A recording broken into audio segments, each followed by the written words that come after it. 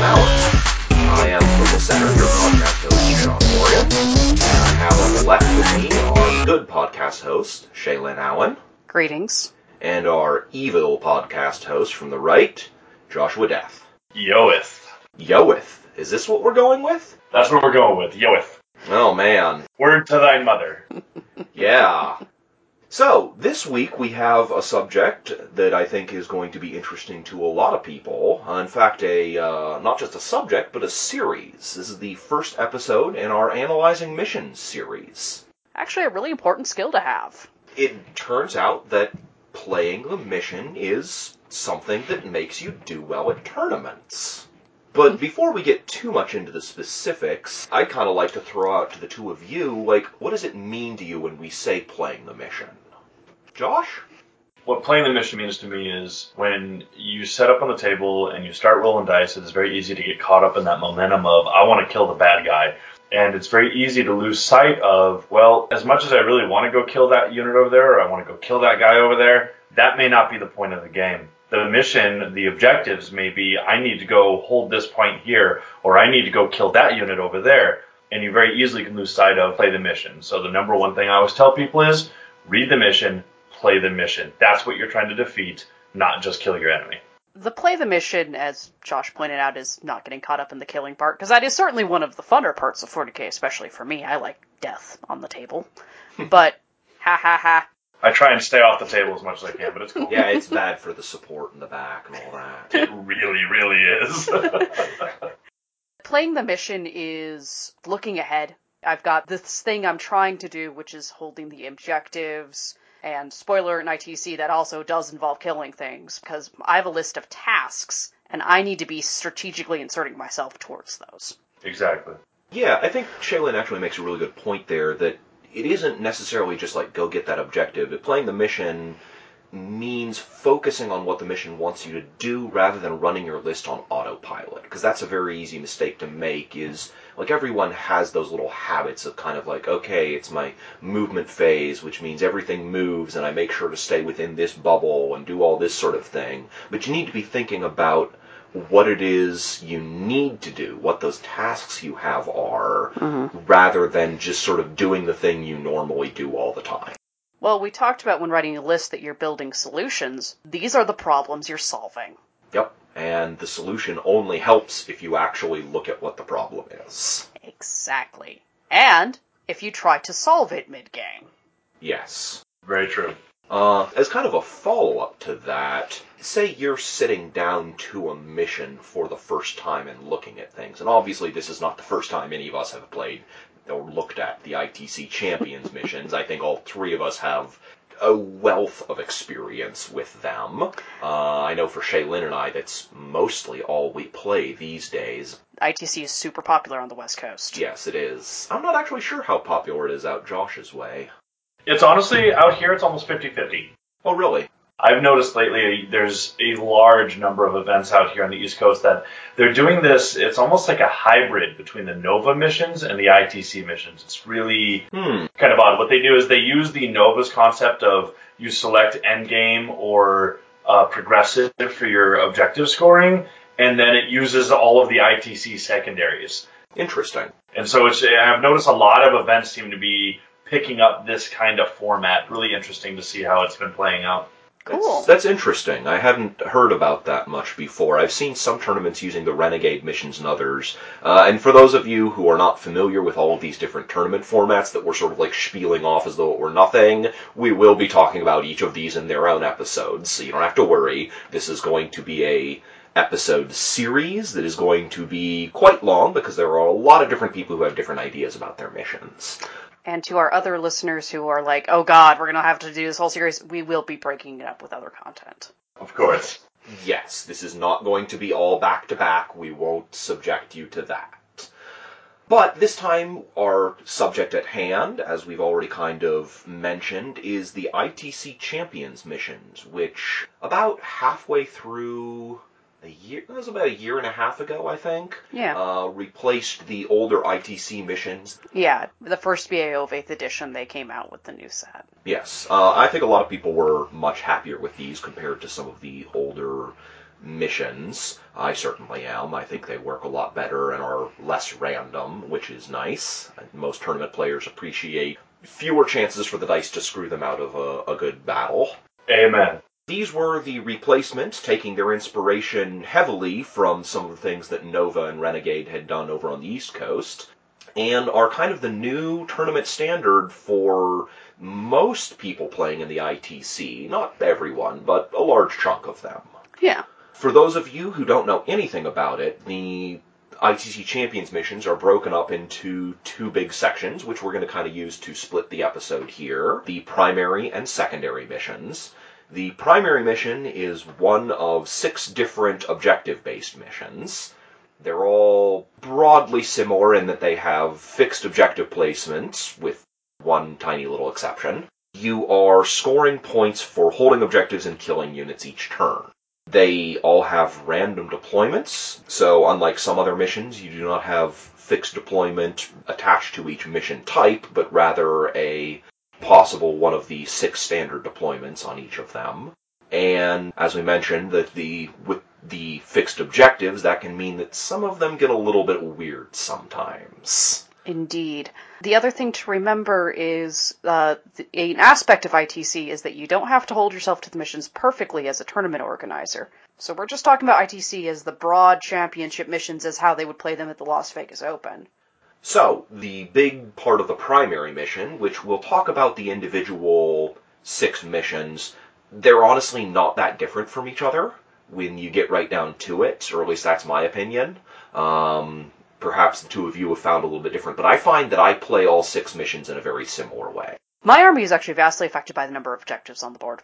So I kind of subdivide the ITC missions in my head to the lesser objective ones, the mid-objective ones, and the high objective ones, which I play marginally differently. It is worth noting, though, that the ITC objective missions all buy as fairly high. The smallest number of objectives you ever have is 3, and there's only 1 mission with that. I believe there's 2 4s, a 5, and 2 6s. Yes. So you're looking at very objective-heavy boards. There's going to be a lot of objectives down on the ground for players to claim in almost all of the missions. But I want to talk about the primary mission, capital P, capital M, here in terms of scoring points first. You can get up to 5 points per turn. Josh, you want to go through and enumerate them for us? Do you think you can? Is this a challenge? God, this might be rough. There's really hard ones to remember on this one. It's hold an objective. Do you hold a single objective? Any objective? Do you hold one? Mm-hmm. Did you kill an enemy unit? Mm-hmm. Any number of enemy units. Did you kill an enemy unit? If you did, that is a point. And those are both done by the end of your turn. Correct. Yes. Then there's 2 that are scored at the end of the battle round. And at the end of the battle round, you ask yourself the question, did I hold more objectives than my opponent? If the answer is yes, then you get another point. And did I kill more units than my opponent killed of mine? Answer is yes, then you get another point. And lastly, there's the bonus point. And all of the different ITC missions will have a different circumstance or requirement that you would need to secure that bonus point. And I'll add that they're not normally that easy to get. They're not very easy to secure, but if you can push them early, a lot of times it can give you a nice little point lead that may help. Yeah, 100% on that, I think. You passed the quiz successfully. Woohoo! Shay, do you have anything you want to add to that sort of broad outline of things? No, actually that is a perfectly succinct broad outline. Yeah, I think Josh hit the sort of the main points right there. You have 5 points, but really 4 points, because as Josh said, just like scoring the bonus point is not something you can do most turns, and you shouldn't expect it. No. So realistically, you have up to 4 points you can score most turns. You should be scoring at least 2 points every turn. I think if you don't score 2 points, that's a bad turn for you. 100% agree. And it can be a very big swing, because if your opponent successfully kills or holds something and you don't, they get 2 points automatically from doing that, and you have lost a point. Mm-hmm. So that's really bad. Because they have held or killed something, depending on which one you have failed to do, and they have obviously done more because you didn't do anything, and you are down a point for failing to do so. That is a pretty big turnaround right there. Yes. A small note on the bonus point, the way I address it is I read it and I go, okay, a lot of bonus points are actually scored when you score the hold and kill at the end of player turn. It is worth reading and refreshing yourself at the beginning of the mission. Yes. And sometimes just reminding yourself to that, because sometimes you'll see an opportunity that's like, oh, I get a free bonus point. Okay. Scoring more points never hurts you. Yeah, you should always have your eye on the bonus point, but don't expect you're going to get it most turns. Yeah. How do you guys feel about first turn versus second turn when it comes to scoring all of these? Bottom of turn has a distinct advantage because when it comes to holding or killing more, you know how much your opponent has done walking in. True. So you have more information and you can react to it better. Some occasions it's like, well, my opponent is definitely going to have killed more than me this turn. So I'm not going to even try to catch up to them, but it can change your tactics and stuff. You have a better reactionary position because you walk into that particular aspect of the mission with more information. True. Josh, do you have anything you want to add to that? I'm a big fan of building armies that plan for the worst, hope for the best. I like to build armies that are designed to go second. The main reason I like that is because so many people, they design their armies with the intent to go first, and if they don't go first, it kind of puts them on their back foot. And if you design it to go second, it actually is somewhat liberating in the way you play the beginning of the game and gives you a lot more power and control at the end of the game. And the end game is where a lot of those top table games are really won and losses in the last, turn 4, 5, and 6 at the end game. And having the bottom of the turn gives you a little bit more control over the way those turns are going to flow. And so I prefer to go second in that regard. I think that's a good point. I often play a lot of shooting-heavy lists, which means that going first is often a big advantage. If you get to shoot first, you're probably going to win the shooting war.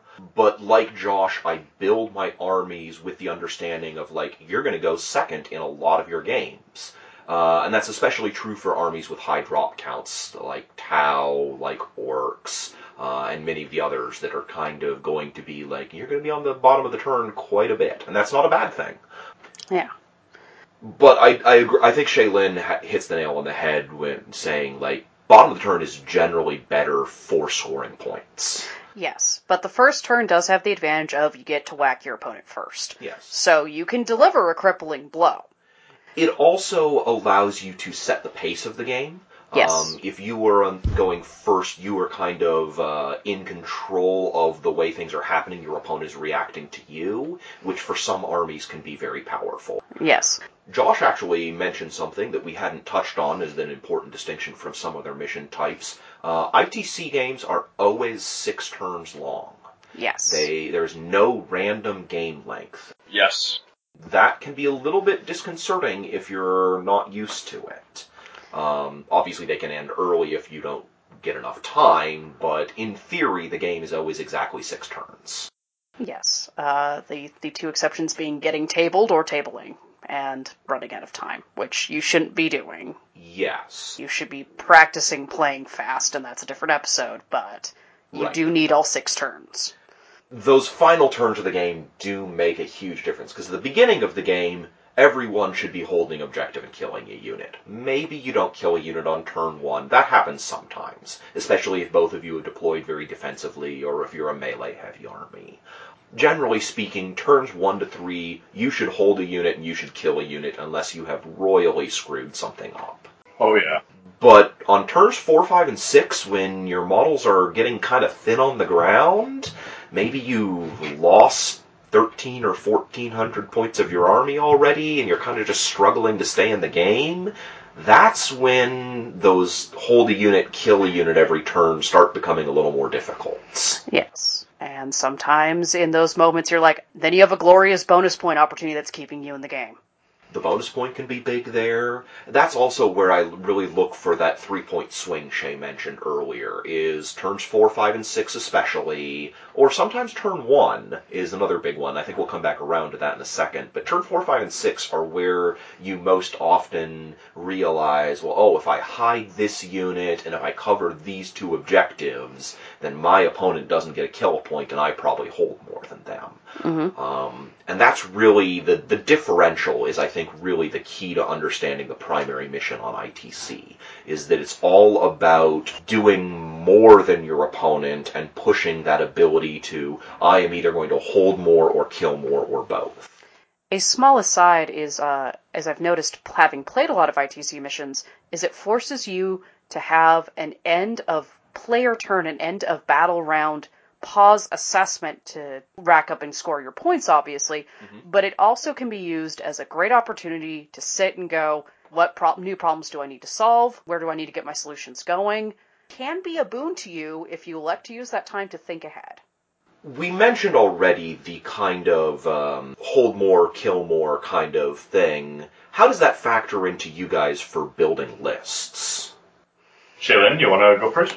So when I'm building lists, as I mentioned in the list writing episode, that mobility is really key because you need to be getting places. Because if you can't get to either engage the enemy or sit on objectives, you're not going to be able to hold things very well, and you're not going to be able to necessarily kill things very well. So that is a thing I look at in listability, is I've got these obvious problems here of I need to be holding, and I need to be killing, and I need to be doing both more, so I need a certain amount of firepower, a certain amount of stayability, because I am going to get countershot. So sometimes, like, with my units, like, I move them onto objectives out of line of sight so I can have them turn 4. Yeah. Josh, do you find that midfield control is more important in ITC than it is in other missions, or is that not the case for you? In ITC specifically, yes, midfield control is a very powerful thing, mainly because a lot of their objective layouts are preset. Actually, all of their objective layouts, most of them are preset. And because of the nature of the presets of those objectives, the center of the table is giving you the highest chance and the best control at being able to not only hold objectives, but hold more objectives and getting that all-important rare bonus point. That's the big one, is because most of those bonus points are determined off of holding certain objectives on the table or certain numbers of objectives on the table, and controlling the center of the table gives you the best probability of actually getting those 1 or 2 shots where you might be able to grab that bonus point. Do we actually want to go through and talk about the individual missions here? Because I think at least going over them briefly is probably a solid plan. Certainly.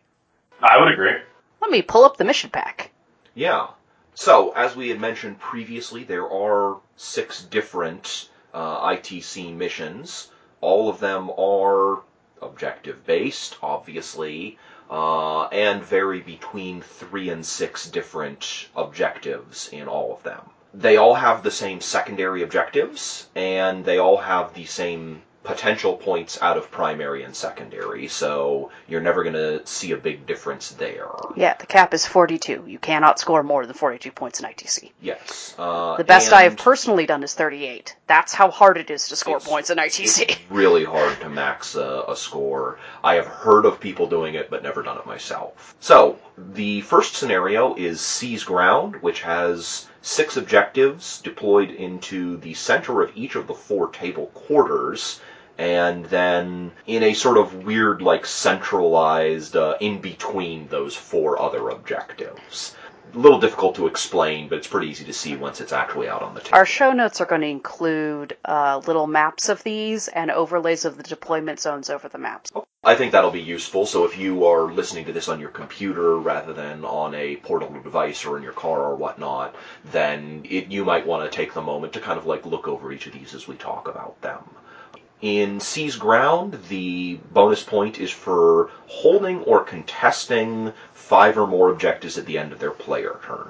And I've had this clarified that contesting specifically means an objective where both players have units on it, but neither player controls it. Do either of you have any specific thoughts on this one? This kind of feels like the most basic of the missions to me.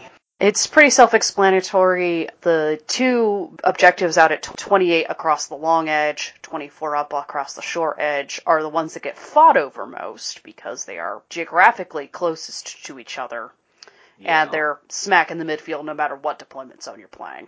Yes. You'll typically have two objectives inside your deployment zone, or at least right on the edge of it. Mm-hmm. And then two objectives kind of in the midfield-ish area, and then obviously two more in the enemy zone. Notably, Vanguard Strike and Search and Destroy, you basically only get one objective in your zone, and it's a little noticeably more awkward with those matchups. Yeah. Josh, do you have any thoughts on this one? Honestly, it's actually one of my favorites. It's significantly harder to get the bonus point on this one than it was. It's not as easy anymore. It's a lot harder to get out into the tables, but I still think it's pretty doable right now. On that note, infiltrators are very useful in some of the ITC missions with certain deployments. So. Yes. And I think I agree with Josh that this is one of the deployments where it's much more plausible to get the bonus point than a lot of the others. Mm-hmm. So, scenario number 2 is Cut to the Heart. This is the fewest objectives you will ever see in an ITC mission. There is one objective in the center, and then each you and your opponent will place an objective in your deployment zone that has to be more than 6 inches from a table edge. The bonus point in this one is you need to hold the center objective and the objective in your opponent's deployment zone. Exactly. This is one where I've seen newbie players make a very common mistake, so I'm going to point it out here. They put their objective in a dumb place. Don't. Make sure you put the objective in a sensible place. You look at the terrain, you look at your deployment zone, probably place it in your terrain. It doesn't hurt in this case. Put it someplace that's easy for you to get to and hard for your opponent to get to, where relevant. Yes. Josh, do you have any thoughts? I tend to lean towards on this one the most is I actually will put my objective more pushed towards the middle of the table to try and draw, especially if I'm playing an aggressive army rather than like a defensive army, to draw my opponent to try and go for it. I want them to go for it. Where if I put it in the back corner, way out of the way, behind walls and walls of guys, a lot of times your opponent's just going to kind of write it off like, all right, I'm just going to try and fight for the middle in my own. And I like to throw it out there to try and get them to want to go for it. Give them the thought or the hope that, like, I might be able to grab it. Because a lot of times that's the only way I'm going to be able to get them to give me, targets to get those kills. That's true. That's definitely an interesting strategy. The other big takeaway I think I would put out on this mission is that because this is the mission with the fewest number of objectives, it is the most beneficial to very elite and low model count armies like Knights, Custodes, Grey Knights, etc. As it turns out, those very small, tightly packed elite armies are also usually very good at getting into the enemy's deployment zone and have the potential to overwhelm whatever forces they have put on their objective. I have gotten the bonus point more times in that mission alone than any other mission in the whole set. Yep. And oh yeah. Combined. Yeah. This is where your army can affect the bonus points a lot. I don't think I've ever gotten the bonus point on that mission. So, scenario 3 is Nexus Control. It is 4 objectives placed in a diamond formation around the table. This is one of the 2 diamond formation ones. This is the one without the centerpiece. Yes. In this mission, holding all 4 objectives is what you need to get the bonus point. That's so hard to do. It's really, really difficult. I won't say I've never seen it happen, but it just doesn't happen much unless you're just completely blowing your opponent away. This is another fairly basic mission. You just kind of have objectives spread around the table, kind of differentiating it from some of the other missions. None of the objectives are very close to each other in this one. They're all pretty well spread apart from each other. You're looking at like 18 inches or more between any of the objectives. In the first mission, we talked about how the corner deployments can cut you off and only give you one objective. Mm-hmm. This is the opposite true, where Dawn of War and Hammer and Anvil will only give you one, but a corner deployment will give you access to 2. Yes. Josh, did you have anything you wanted to add on this one? I don't feel like Nexus Control is a really deep mission, but... The Nexus Control one is probably the most basic mission, even above the first one. The first one, there's still some intricacies to it, where this one is pretty much old school. You got the four corners of the map. Go get them, go hold them, kill your opponent, see who comes out on top. Scenario 4 is actually the newest of the missions. It got updated after a lot of people did not like the old one, and I was 100% on board with that. This is the other mission where you get to deploy objectives in places you want. Yes. It is noticeably a high objective count mission. Yeah, 5 objectives, 1 in the center of the table, and then each player will place 2 more objectives. One of them has to be in the enemy deployment zone. The other one is on your half of the table, I believe? No, it's anywhere. Oh, okay. Reese thought that was super cool. Yes. Honestly, I love that aspect of this mission because you try thinking more towards that end game. You do this right, you could actually earn yourself quite a few points. Yeah, no, I've actually moved my objective outside of my deployment zone a couple times because my army is aggressive. It does want to go places, so it's like, well, I'm going to put it in a place where I'm going to send my forces. Yeah, the fact that this mission has 4 objectives that the individual players get to put down, I think makes it one of the most skill-dependent missions, because there's so many choices to make there. Speaking of which, the bonus point on this one is to hold the 2 objectives that you placed. Exactly. I think this is the easiest bonus point to get. It is. Yes. Hands down. Because, you get to place those 2 objectives, so you get to put them pretty much wherever you want, as long as they're not within 12 of another objective, obviously. The only stipulating factor is the one of the 2 you place has to be placed in your opponent's deployment zone. Yes. And I see a lot of people kind of place that right at the edge of their zone, so it's as close as possible to them. Mm-hmm. It's an obvious choice. But there are ways to defend against that. We're not going to talk about it a ton here, because how you place objectives is really a whole subject on its own. Yeah, it is. But just remember that you can use that 12-inch bubble around the objective that you get to place to screen where your opponent gets to place theirs. So if they want to put it, there's a huge ruin at the edge of your deployment zone that you're yeah, they're going to put it in there, just place your objective so that it is preventing them from placing their objective there, because you'll have a lot more control over it that way. And you also will place both of the objectives that are not in the enemy zone first, so you are alternating back and forth there. The next mission, Scenario 5, is Precious Cargo, which is the other 4-objective one.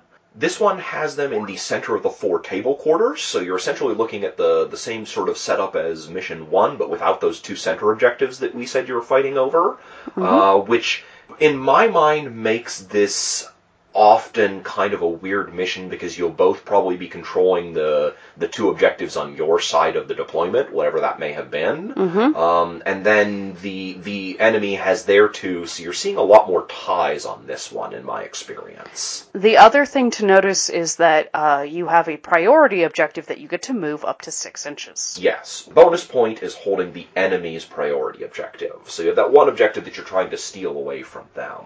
And pretty much all the time, players take one of the 2 objectives in the deployment zone and move it deeper into their deployment zone, which is kind of exactly what you expect. This one isn't exceptionally hard to get the bonus point on, but it's not particularly easy, because of course your opponent's going to layer that thing up with all kinds of units and prevent you from getting to it. Yes. Or put it inconveniently away and shoved enough of your stuff in your face you don't have time to go look at it. Yes. Josh, you have any thoughts here? No, I've always tried to figure out a way to just try and get more of an edge on this one, because this is, like you said, it's one of those ones that gets ties a lot. Yeah. The key to this one is you make the choice for the priority objective and everything after deployment, but before the game begins. So one of the tricks I've found in this one is feinting an obvious priority objective. That I will sometimes pick the one my opponent didn't think, because I placed a bunch of units and they're like, aha, that's going to be his priority objective, and then all of a sudden it's not. But often it ends up being just kind of a slugging match. Final mission is Crucible of Champions, which is another 5-objective mission. This one is, again, the diamond formation, but it's actually more spread out than the previous diamond, as the objectives near the long board edges are only 6 inches off. So you actually have objectives that are very far flung in this one. And then, of course, there is the 5th and final objective right in the center of the board. Indeed. In this one, the bonus point is a little bit odd. You need to hold 3 objectives with characters in order to get it. This is kind of stolen out of Age of Sigmar, which I think is a nice little nod to that. Do you guys often get this bonus point? By accident. If you don't have a character-heavy army, it's not relevant. This is a literal, did you build your list to be able to cover this potentially? Yes or no? Yeah. That's kind of how this bonus point works. I find a lot of armies are just set up in ways that make this bonus point very hard to get. But on the other hand, some of them just have like 1 million characters, and it's not an issue. Mm-hmm. Yeah. Josh, how about you? You play a lot of fairly character-heavy armies, I think. I do, and actually I love this mission because of it. This mission, if it's one of those situations, exactly you mentioned, where a lot of times most people just wind up getting it by accident. Mm-hmm. But if you go into writing your missions and you go into building your playstyle knowing that this is a mission, you're going to be playing it like you're going to an event. I know this is going to be one of the missions I play, and you build your list to be able to do it. Like when, just as an example, when I was running the demon army there for a bit, it had a couple demonic characters in there that their sole job was turn one was to rush up the middle, the other one was to rush out to whichever side was open, and it had the bodies to go with it to rush out with some plague bearers or pink horrors or whatever, just to wall off their approach so they could just sit there. Mm-hmm. And got the bonus point turn 1, got the bonus point turn 2, and at that point, I'm making my opponent only fight me in that one corner of the table, because that's all you're doing is you're just drawing a quadrant and just sitting there and holding there. And if you play it right, you could almost wash any potential loss that you're going to have in that. Well, maybe they killed more this turn, or maybe they held more this turn, but I've been getting the bonus point every turn, and that's what's keeping me in the advance. That's what's keeping me in the lead. And if you build your army to take advantage of this, a lot of people don't realize the character does not have to hold the objective to get this bonus point. Your characters just need to be in range of the objective, I believe. Yes. Yes. They do not actually need to be controlling it, although they typically will be. It's a nice caveat with that, because if you have this massive, huge soiree melee going on around this objective, and you just happen to have this character just stuck in the middle of it, not really going anywhere, not dying, but not doing anything, he's still getting you the bonus points. And that's one of the things I like about this mission. If you play it right and you play it smartly, you can still milk a good 2 to 3 extra points in the game out of it. And a lot of times, in ITC especially, that can be the game. That's actually a pretty good place to kind of capstone our whole discussion of these primary missions. You typically see in games that are not a blowout one way or the other a pretty close score between both players. I normally clock in somewhere around like 20-ish points off of the primary. Scores on the primary, kind of like the bottom end, you're getting like 12 points, and the top end is, you're getting like 26. That's not really a big margin, so even just 1 or 2 bonus points can swing a game. Yeah. Yep. You only need to be 1 point higher than your opponent to win. Yes, and that's exceptionally true in these ITC Champions missions, because the score from turn to turn tends to be such a tight gap between them. Like, most turns you are 1 point ahead of your opponent, 2 if you're doing really well. Yes. And that adds up, but turn by turn it's not much of a difference. Exactly.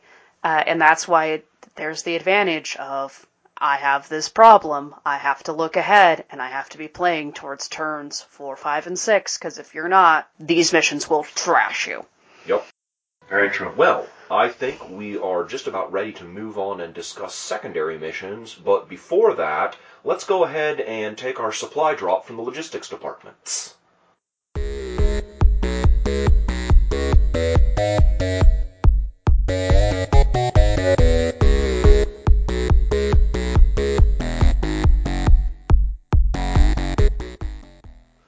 Hey everyone, are you looking for great competitive games of Warhammer 40k that you can watch while also donating to a charity for kids in need? If so, you should check out the Charity Hammer 40k Marathon stream, hosted by Best in Faction Podcast and Knights at the Game Table. It will be 48 continuous hours of 2 separate Twitch streams of some of the best players in the country playing games against each other, including Nick Nanavati, John Lennon, Jeff Robinson, Colin Sherman, myself, and Mitch Pelham, as well as many, many more. The stream will be free for everyone to view, but we do ask that viewers who can manage will donate something to the Child's Play charity. And for those who aren't able to watch the games live, as they'll be happening starting on January 4th and continuing all the way through the 5th, everything will be archived for those of you who want to come back later and watch for a nominal fee. Beyond just the games, we'll also have interviews, chats, discussions, and just good old-fashioned storytelling, as well as perhaps a few games of Beer Hammer for those looking for something a little bit less serious. So please, give whatever you can, and check out and tell your friends about the Charity Hammer 40K Marathon stream, available on both Facebook and elsewhere. Hey there, Wargamers. Are you looking to do conversion of your dreams, but just can't find the right bits? Probably because they don't exist? Gammon with a top hat? Magnus with a pimp cane? Mortarion playing chess? Well, those dreams can become reality with Vritaforge, a design and 3D printing studio that can make the bits you've always wanted to happen, happen. Vritaforge can be found through Facebook, that's VREDA, FORGE, like Forge Worlds. Contact her, and she can design custom bits, parts, in any number you desire, from 1 to 1,000,000. Vritaforge. Make all of your wargaming bits dreams come true.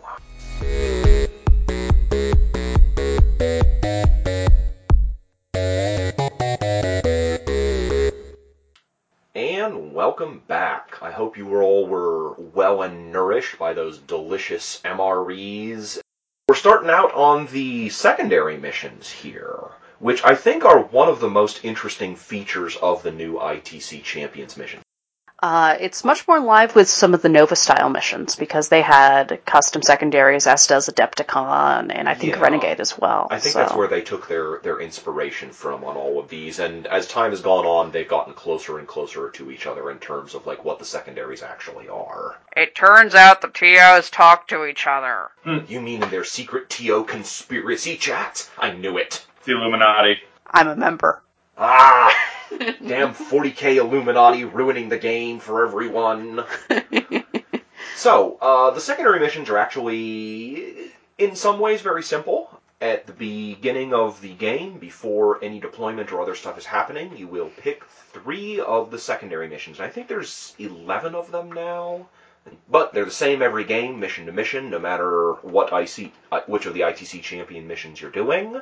And you will pick 3 of them based on, presumably, your army and the opponent's army. Yes.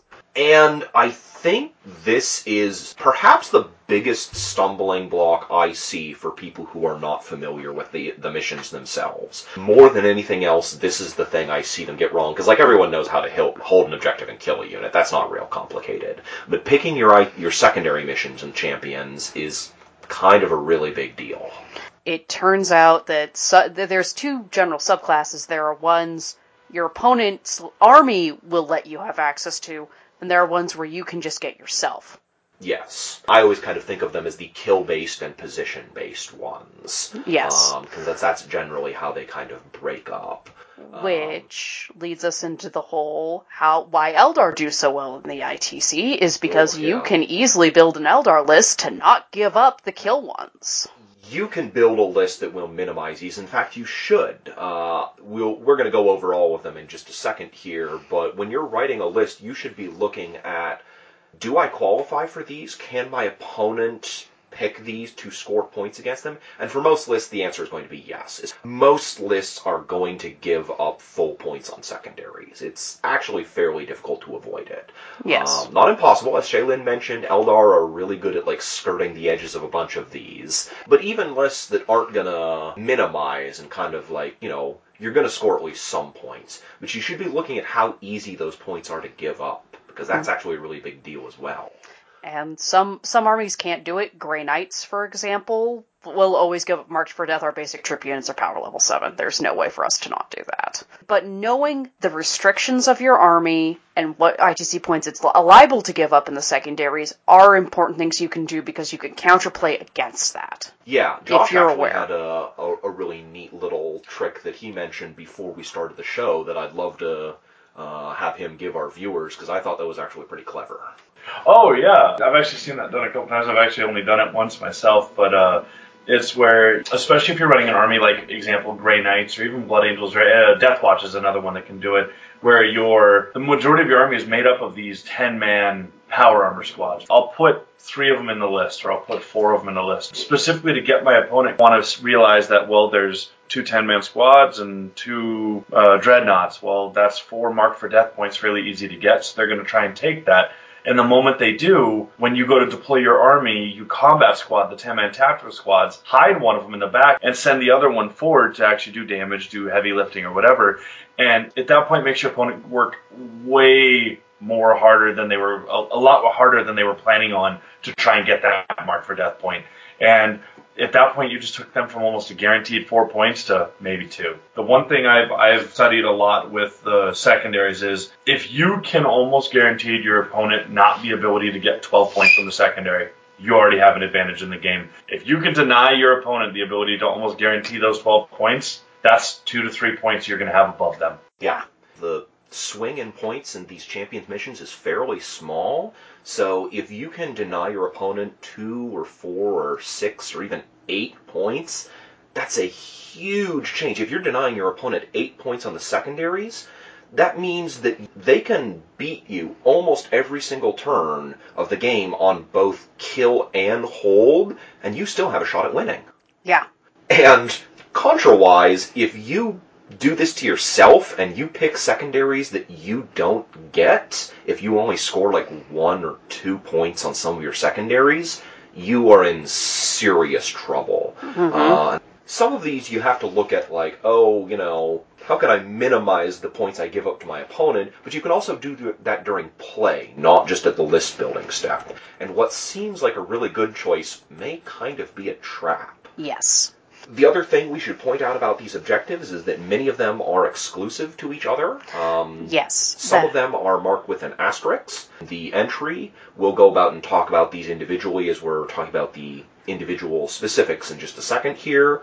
But when you kill a unit or deal wounds to a unit or otherwise score something and get points, secondary objectives marked with an asterisk cannot be counted for that same kill. So if you kill your opponent's warlord and you had taken Kingslayer, you can get that Kingslayer point, but you won't get any Headhunter point or anything else. Still counts just fine towards the primary, though. Yes, and it does count for some ones, like Old School, for example, does double dip. Right.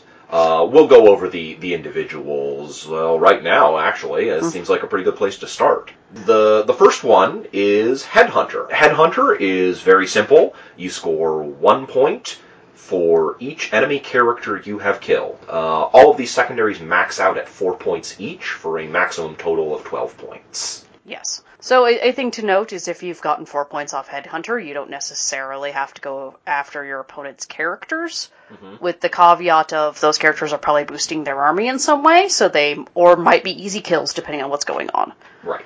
I find Headhunter is actually one of, not necessarily the easiest, but one of the most common selections, because you need HQs to use detachments, so everyone has characters. Characters are where a lot of your army force multiplication comes from in this edition, so you just see them. Along the same vein is Kingslayer. We should point out that Headhunter is an exclusive one. Yeah, as is Kingslayer. Yes, indeed. Kingslayer is kind of a weird, different version of Headhunter. I always feel a little strange about it, but Kingslayer is for every 2 wounds you deal to one particular character you pick at the beginning of the game, you gain 1 bonus point. If you actually kill that character and they are your opponent's warlord, then you get an additional point. There is a caveat where if it's a vehicle or monster keyword, Yes. it's every 4 wounds. Yes, 4 wounds, not 2. You gotta double it up on the big guys. Yes. Which sometimes is fine, but sometimes is kind of weird, because you get like the Incarn, which only has 9 wounds. And on the flip side, you have things like Knights, where like you can get full points without even killing them. Also, regenerated wounds Still count. It's damage dealt over the course of the game. Yes. Do you guys take Kingslayer very often? Actually, a lot. Yeah, that's my experience as well, is there's so many characters. So, obviously that is what you were looking for in all these secondaries, is can I get full points out of it, and how easily?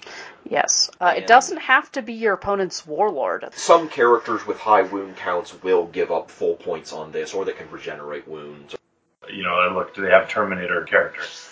And I'll just ask them, to your warlord. If they are, then most of the time, I'll very likely choose Kingslayer on them, because it's going to be a character I'm probably going to want to try and kill, and it's 4 points sitting on that character dying. Yes. Yeah. Getting rid of your opponent's warlord is often a priority anyways. Marked for Death is the next one on our list. This is another newer one for those who haven't been playing ITC as long. You pick 4 different units in your opponent's army that have a power level of 7 or higher, and each one of those you kill is worth a point. You've already heard me complain about this. Yes. This is another exclusive one. And this one is very army dependent. Some armies have lots of things that qualify for Marked to Death, to the point where it's almost like comically easy to pick, and some really don't have very many. Yes. And that's something you just consider when you're building your list. And this is something I often ask my opponent, because people forget to write down the power level of their stuff in their lists. So it's a courtesy to write it down. Please don't be the individual who has to look up the power level of everything in their army because they didn't write it down. I think this is actually a very smart choice by Reese. Power level 7 is actually a great breakpoint for this, because it basically means expensive characters, large units, and individual single powerful units, things like heavy tanks and stuff like that. Yeah. A lot of characters don't qualify for it, because PL6 is typically where you see your standard, like, captains and whatnot. Yes. But expensive guys like Guilliman or a shield captain or that sort of thing do qualify. Exactly. Because this is one of the kill-based ones, it tends to be pretty easy to get, because these power level 7 and higher targets tend to be not easy to get rid of, but easy to target, as it's, you're not going to be hiding that Land Raider or the Hemlock Wraith Fighter from the enemies shooting very easily. This is one that your opponent might try and sneak away into a corner somewhere, but often won't be able to. Yeah, that it's going to be something big and important in your army. You brought it because it was big and important. Yep. Yep. The only other thing I'd throw in on this is that it's often easy to pick a suicidal unit for this. If your opponent has a Smash Captain type guy, something that is going to fly up right in your face, destroy something important, and then die, great choice for Marked for Death. Yes.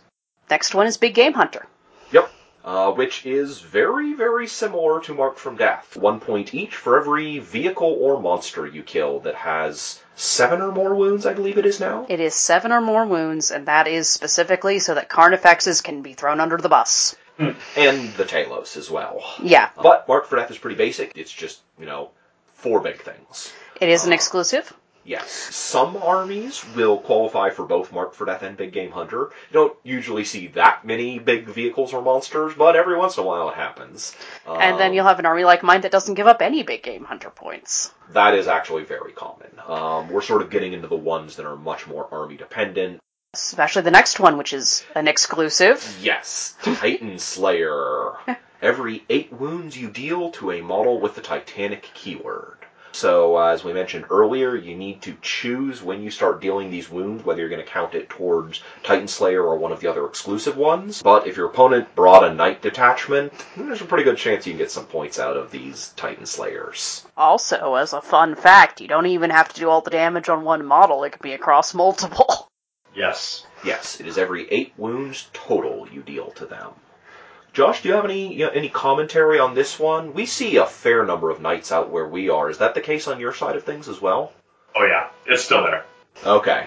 It's a Knight meta, folks. So yeah, if your opponent brought anything but a super heavy auxiliary detachment, Titan Slayers is going to get you maximum points pretty easily. Because you only have to deal 32 wounds total to their Titanic models. You take down a Knight and then you bonk up another one and you're done. Yep. Getting into some non-exclusive ones, the Reaper. Yes. This one is pretty cool. It's for every 20 models destroyed. This can be any model. Like, you kill your opponent's character, that technically counts towards it. I've killed a knight to get a point on Reaper before. It happens every once in a while. 80 models is full Reaper points. A lot of lists don't have that many models. I've also run lists that have like 85 models. You can take Reaper in that situation, but you probably shouldn't, because if you've tabled your opponent, you're getting full points. Exactly. I've kind of found that the 110 is where I really like to see my opponent's model count for Reaper to be viable. Mm-hmm. It can also vary on what those models are. When you see that list with, like, units of 20 Gene Stealers, you're going to need to kill those or you're going to lose the game. Yeah. That is the thing about secondaries, is sometimes it's acceptable to take a secondary that's only get you 3 points if it's completely in line with your battle plan, because at that point it's like, I'm not going out of my way to get the secondary. It means you can put more effort into scoring points elsewhere, and by the same token, I'm sure Josh has seen this before, it's like if you have like a couple units of big like Plague Bearers or stuff like that, they're just going to spend the whole game like hiding on your side of the board and don't have any real intention of going into the enemy's face. Those models may as not count for Reaper, because you're not going to wipe out 60 Plague Bearers with full buffs sitting in the backfield. That's not happening. Nope. Mm-hmm. And there are some areas it's like, oh, you brought a big block of cultists. I see what you did there. Yes. Reaper's another one that they will either give up or not in most cases. If you can't tell just sort of like looking over at their army like, oh yeah, you give up Reaper, then you probably shouldn't take Reaper. That's kind of a pretty good guideline. Yeah. The same is true with many of these objectives. It's like, can I get this? If that's a legitimate question you're asking yourself, probably no.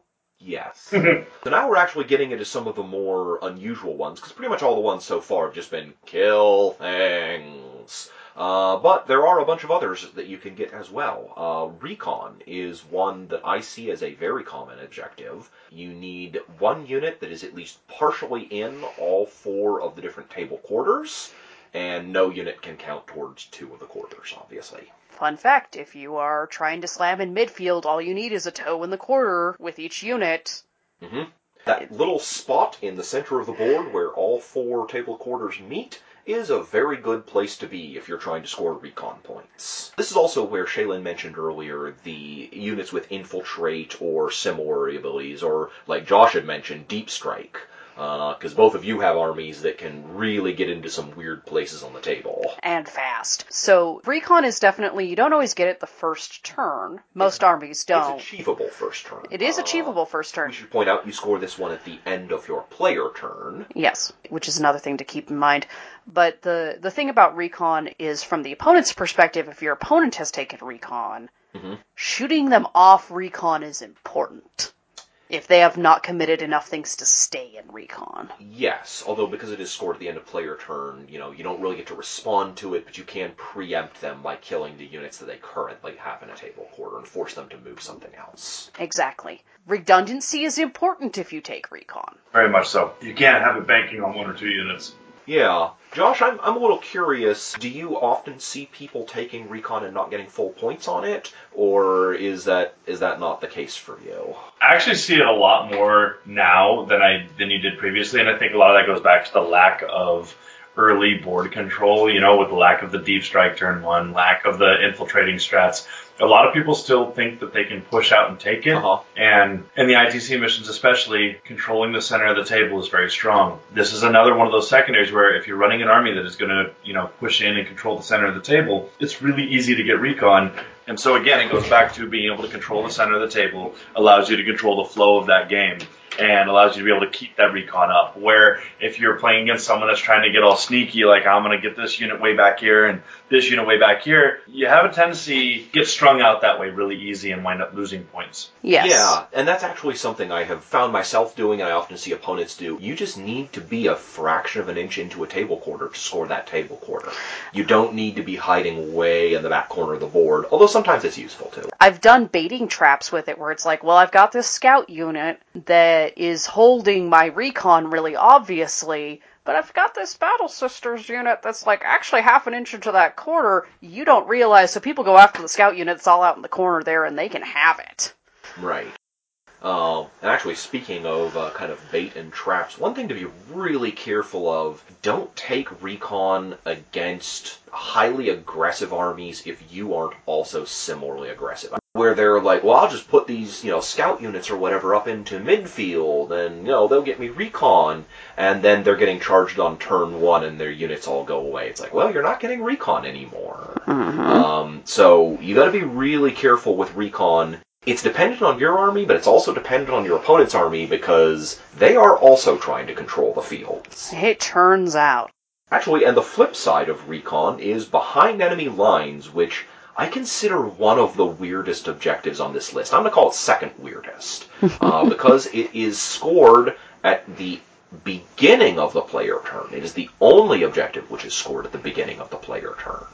At which I've caught opponents on so many times. Yes. Behind enemy lines is 1 point for every turn that you have a unit in the enemy's deployment zone. Wholly within the enemy's deployment zone at the beginning of your turn.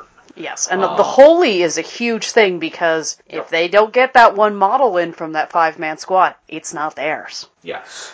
And, of course, because it is the beginning of the player turn, your opponent will have their entire turn to do whatever they need to do to get you out of there, which can make this one sometimes kind of difficult to get. Mm-hmm. I don't take it often, but I have taken it. I don't really see Shaylin taking it very often. I don't, because my forward-leaning units are very flimson and don't usually last long enough for this to be relevant. Yeah. And even if you have an aggressive army, it's not a good idea to take this sometimes, because it's like, well, my aggressive unit's gonna die for sure. It's too easy to deny to your opponent to deny you it a lot of the time. Josh, is that your experience as well? Yeah, I'll be honest, since they changed behind enemy lines to what it is now, I have not seen it taken or taken it in a tournament setting. Oh, really? Yeah.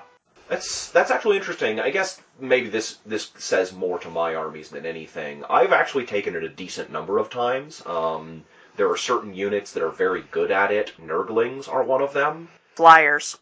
Yes, that's the next one I was going to mention. I play Eldar Flyers reasonably often. You're not going to kill 2 or 3 Hemlock Wraith fighters in a turn. That ain't happening. But it is kind of risky, because if you think about it, in order to get full points out of either of the positional ones, there are 6 turns in the game, you need to score them 4 turns of the game.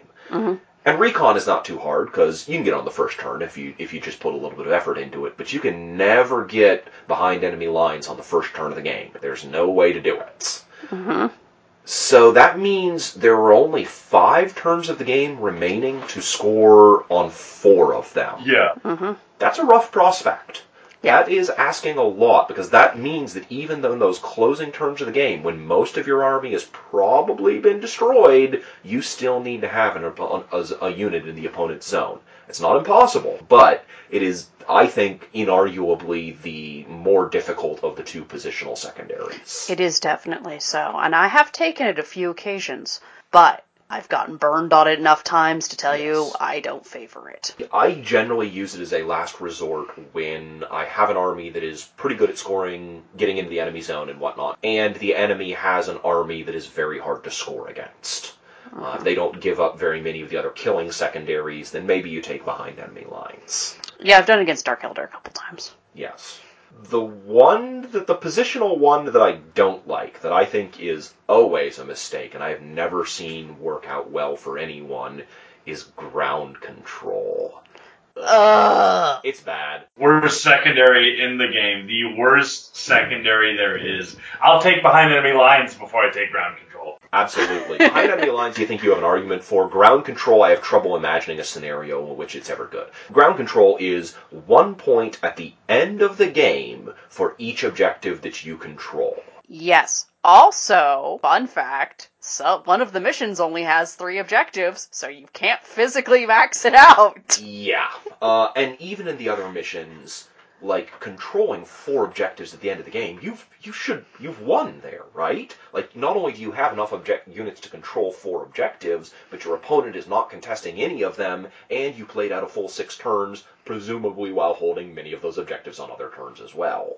Yeah. It's just so many things need to align just perfectly for it to ever happen. I have only seen a handful of opponents take it against me, and I think it was a mistake every time. That was basically my feeling as well, as my opponents take that, they're like, used to Eternal War, it's familiar. Yeah. These are ITC novices. Anyone with any ITC experience will never take that. There apparently are rationales for it. I've just never seen one that I favor very much. Yeah, no, the only time I've seen it work out was a Nurgle list, which was built to basically just stay around all game, Right. and they lunged forward slowly, and Yeah. sat on all the objectives at the end of the game. And I always wonder in those situations, it's just, couldn't you have gotten full points off of behind enemy lines and recon already? Did you really need to take all 3 of those? Yeah. You didn't get any other objectives you could take? Yeah. That's just very strange to me. Exactly. We have just a couple more left here. Yeah. Butcher's Bill is the last of the kind of standard style one. You gain 1 point on each of your player turns if you have killed at least 2 enemy units. It does not double up if you kill, 4 or 6 or 8. Yes. It's just kill 2. Did you kill 2 or more? If so, get a point. Superficially, this is a little bit like Recon and Enemy Lines, where it's like you're scoring cumulatively over the course of the game, but I find you take it with and against very different kinds of armies. Mm-hmm. This is a good way to punish the sort of MSU armies that are spamming tons and tons of units out there on the field. Mm-hmm. It's fairly easy to do against most armies. There Yes. certainly are armies that don't have enough units that you can easily kill 2 per turn, but this is another one of my easy go-to picks, I find. Yeah. And there are some armies that are deceptive, such as an Eldar Ranger spam army. That's Yeah. a Lytok. Good luck. Lytok armies, even though they have a lot of units, can sometimes be very hard to kill very many of those units a turn.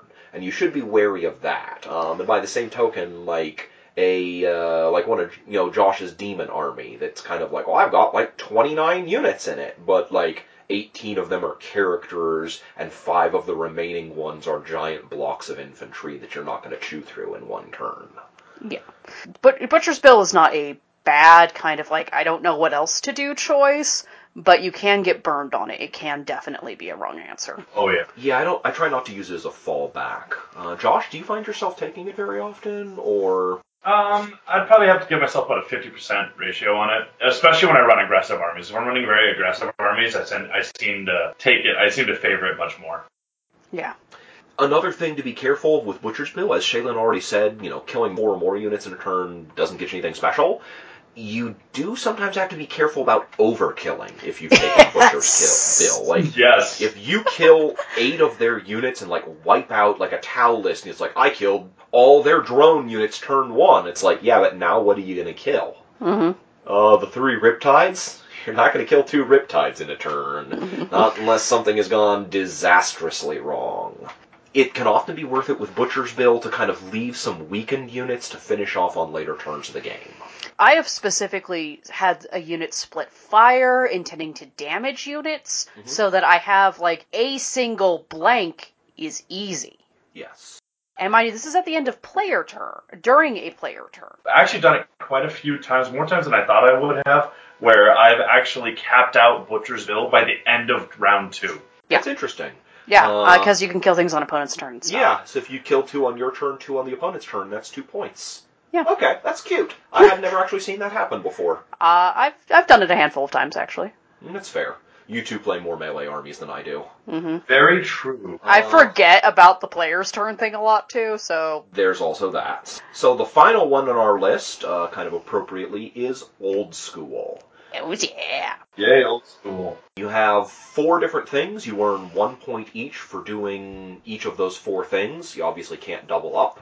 So you have First Strike, kill a unit on the first turn of the game. Last Strike, kill a unit on the last turn of the game. Important note on this one, it is whatever turn the game actually ends on. So if you go to time and have to finish on turn 4 or whatever, it's turn 4, not turn 6. All the turntabling happens. Yes. You can still actually get your last strike point if you kill something and then your opponent tables you. Yes. Then you have Line Breaker, which is have a unit within the... Within your opponent's deployment zone. Yes. At least one model must be wholly within the enemy's deployment zone. So you can have part of a unit in there because it's model. But it has to be an entire model, even if that model is only part of a unit. And then the final point is slay the warlord. Have the enemy warlord be dead at the end of the game. Yep. A notable interest thing here is Custodes have that stratagem where they can flip where their warlord is when he dies. That is an important thing to remember about Custodes. Right. Well, Custodes and Alpha Legion and some others, there's some ways to pass the warlord thing around a little bit with some different armies. Do you guys take old school very often? It's an okay default choice. I'm used to doing it from previous ITC mission types and structures. If I'm sitting there drawing a blank, I usually just default to old school. I'll always get first and last strike, and I'm very likely to get line breaker because of how my army works. So it's I'll get 3 points out of it pretty likely, 2 for sure, 3 really likely. Against certain opponents, it's actually a bad choice because I don't want to be in their line all the time. Sure. So if that's not the case, old school is not on the table. Josh, how about you? To actually tend to shy away from old school strictly because I've seen that it has a tendency to become a crutch. Even if it's not beneficial for them, it just seems to be what they default to. And because of that, I have a tendency to shy away from it because I always ask myself, am I taking this because it's actually what I need and it's useful, or am I taking this because it's what I'm comfortable with? Yeah. Mm-hmm. I've actually seen some of the high-level players, I think Nick Nanavati was one of them, recommend against old school in mini matchups. Because, like you say, it's kind of a crutch. I'm a little ambivalent on it because, on the one hand, I've seen a lot of people take old school and only get 2 points out of it, and that just doesn't cut the mustard. Old school is very easy to get a point or two off of. Like Shaylin said, you'll either kill on the first or last turn, and hopefully both. But then, killing the enemy warlord is not a guarantee. But on the other hand, against armies that have difficult picks otherwise, but that I am confident I can do a lot of damage to, I often find it's not a problem for me, because none of the stipulations in it are particularly difficult. So I find that old school can be a solid choice just because there's no real way for your enemy to deny it. But at the same time, if it doesn't align with what your army is doing, it can often be very punishing. Yes. And that's one of the themes of picking a good secondary is it in line with my general strategy? Yes. Is it in line with things my army wants to do? Is it in line with things my opponent wants to do? Yeah, Those are 3 questions you have to ask yourself when you're picking secondaries. Every time. And it's something we've touched on a number of times already, and I think is very important. How do I have to go out of my way to achieve this secondary? Or is it something that my army will naturally do anyways as part of its central strategy? My opponent's playing Tyranids and he's got his big blocks of Genestealers. They have to die. Yep. I will lose that game if I don't kill those units. Mm-hmm. Or if he elects to be cagey with them and have them in the backfield and not relevant, that is also acceptable. I will sacrifice points for that. Right. You think about that sort of the reverse way around there. If your opponent hides his, 60 or 80 Genestealers at the back of the army and never does anything with them, that's 600 free points that they're not playing with. You're okay with that, because a Tyranid army without Genestealers is not really going anywhere. What do you feel is the minimum number of points you'll accept out of a secondary? 3. Josh? Same, 3. If it's less than 3, I won't even consider it. Okay. I think that is kind of the threshold. I really dislike going for less than 4. I maybe play a little risky in that I'm willing to gamble on a less likely 4 point than a guaranteed 3. But maybe that speaks to the kind of armies I play more than anything. Yeah. For me, a 3 I will always dive for if it's perfectly in line with my battle plan. Okay. Because if it's trivially easy for me to do, I'm just going to do it. If there's any room for my opponent to make me be going out of my way to do something, I will favor a 3 guaranteed points than get myself burned and only walk away with 2 out of 4. Yep. That's fair. So, that covers the primary and secondary missions. You can get up to 30 off the primary and 12 off the secondary. You should, as we've already discussed, be getting no less than 9, and hopefully 12 out of your secondaries. The primary, my experience has been a winning game, you're probably getting 20 to 24. A losing game, you're probably getting 12 to 16. Yes. Which will vary a bit depending on the kind of armies you play and whatnot, but those are still pretty good rough ballparks, I think. So, ITC typically has final scores in the low 20s to low 30s, in my experience. Yes. Very rarely do you go into the high 30s. Technically possible to get into the low 40s, but I've heard about it and I'm still not sure how it's realistically possible.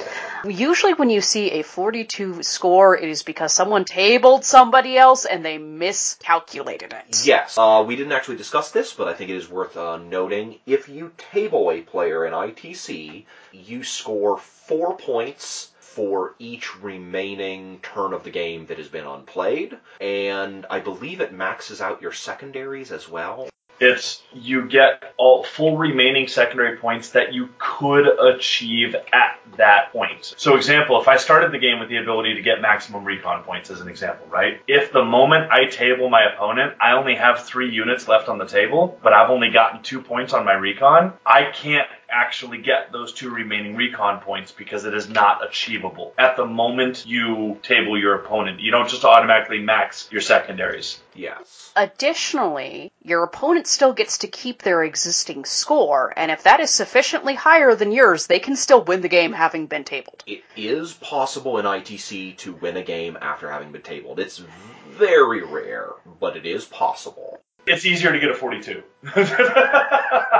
Yeah, they're pretty equivalent, honestly speaking. On the comments you guys were talking about on the max points thing, I've actually had a few conversations with both Reese and Frankie on that, and at a lot of their events specifically, if players turn in a score that is above 37 or 38 points, they'll have one of the main judges talk to the 2 players and verify that it was an actual 38 or 39 point win or a 40 point win versus someone miscalculating because they got tabled and they just gave them full points or whatever.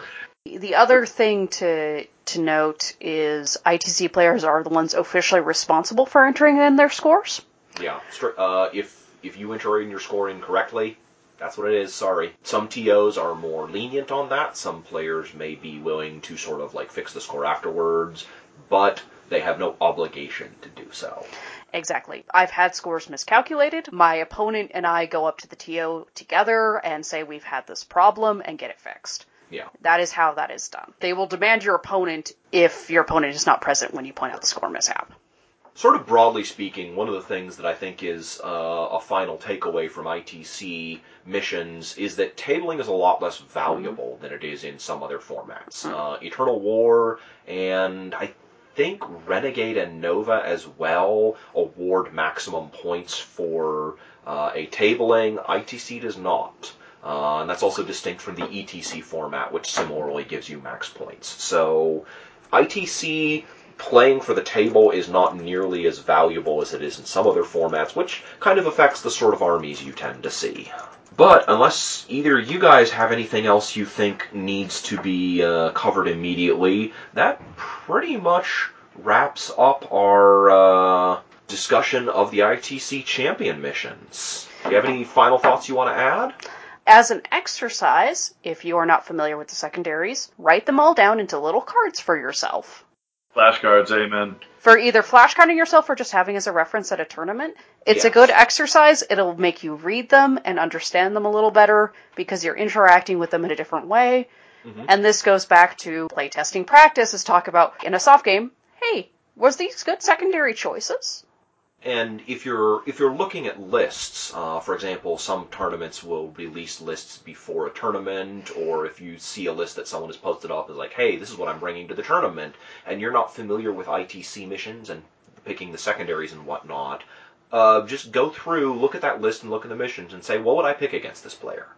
Yeah. Obviously you don't know the terrain and the table and all that sort of thing, but you can look at that and say, how would I pick these and how likely am I to get them and whatnot? Because that can be a good exercise for sort of familiarizing with themselves as well.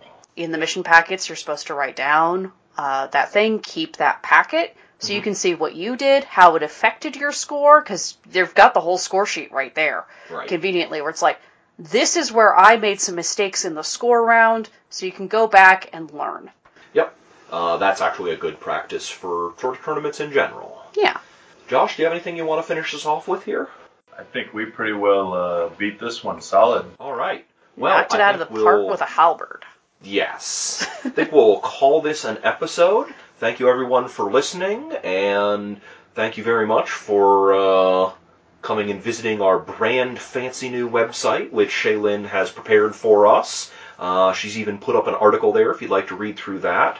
If you're interested in seeing those diagrams that she talked about earlier, that will also be on the site, and that'll all be linked through from our page. I'd also like to put out a thank to Dank Muse, who was the one who prepared all of the music for our episode, both the intermission and the opening.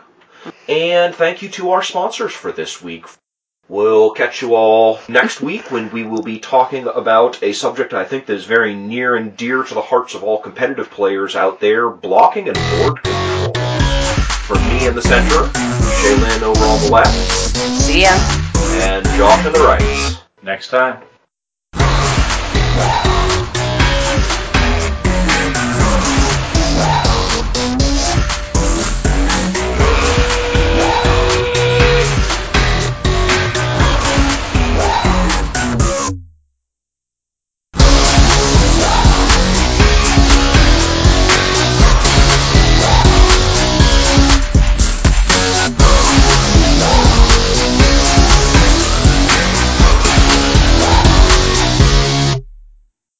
The Lady of Titan recorded this episode during a speech of Lord Guilliman's. It was later edited by her hand after the fiasco where the stage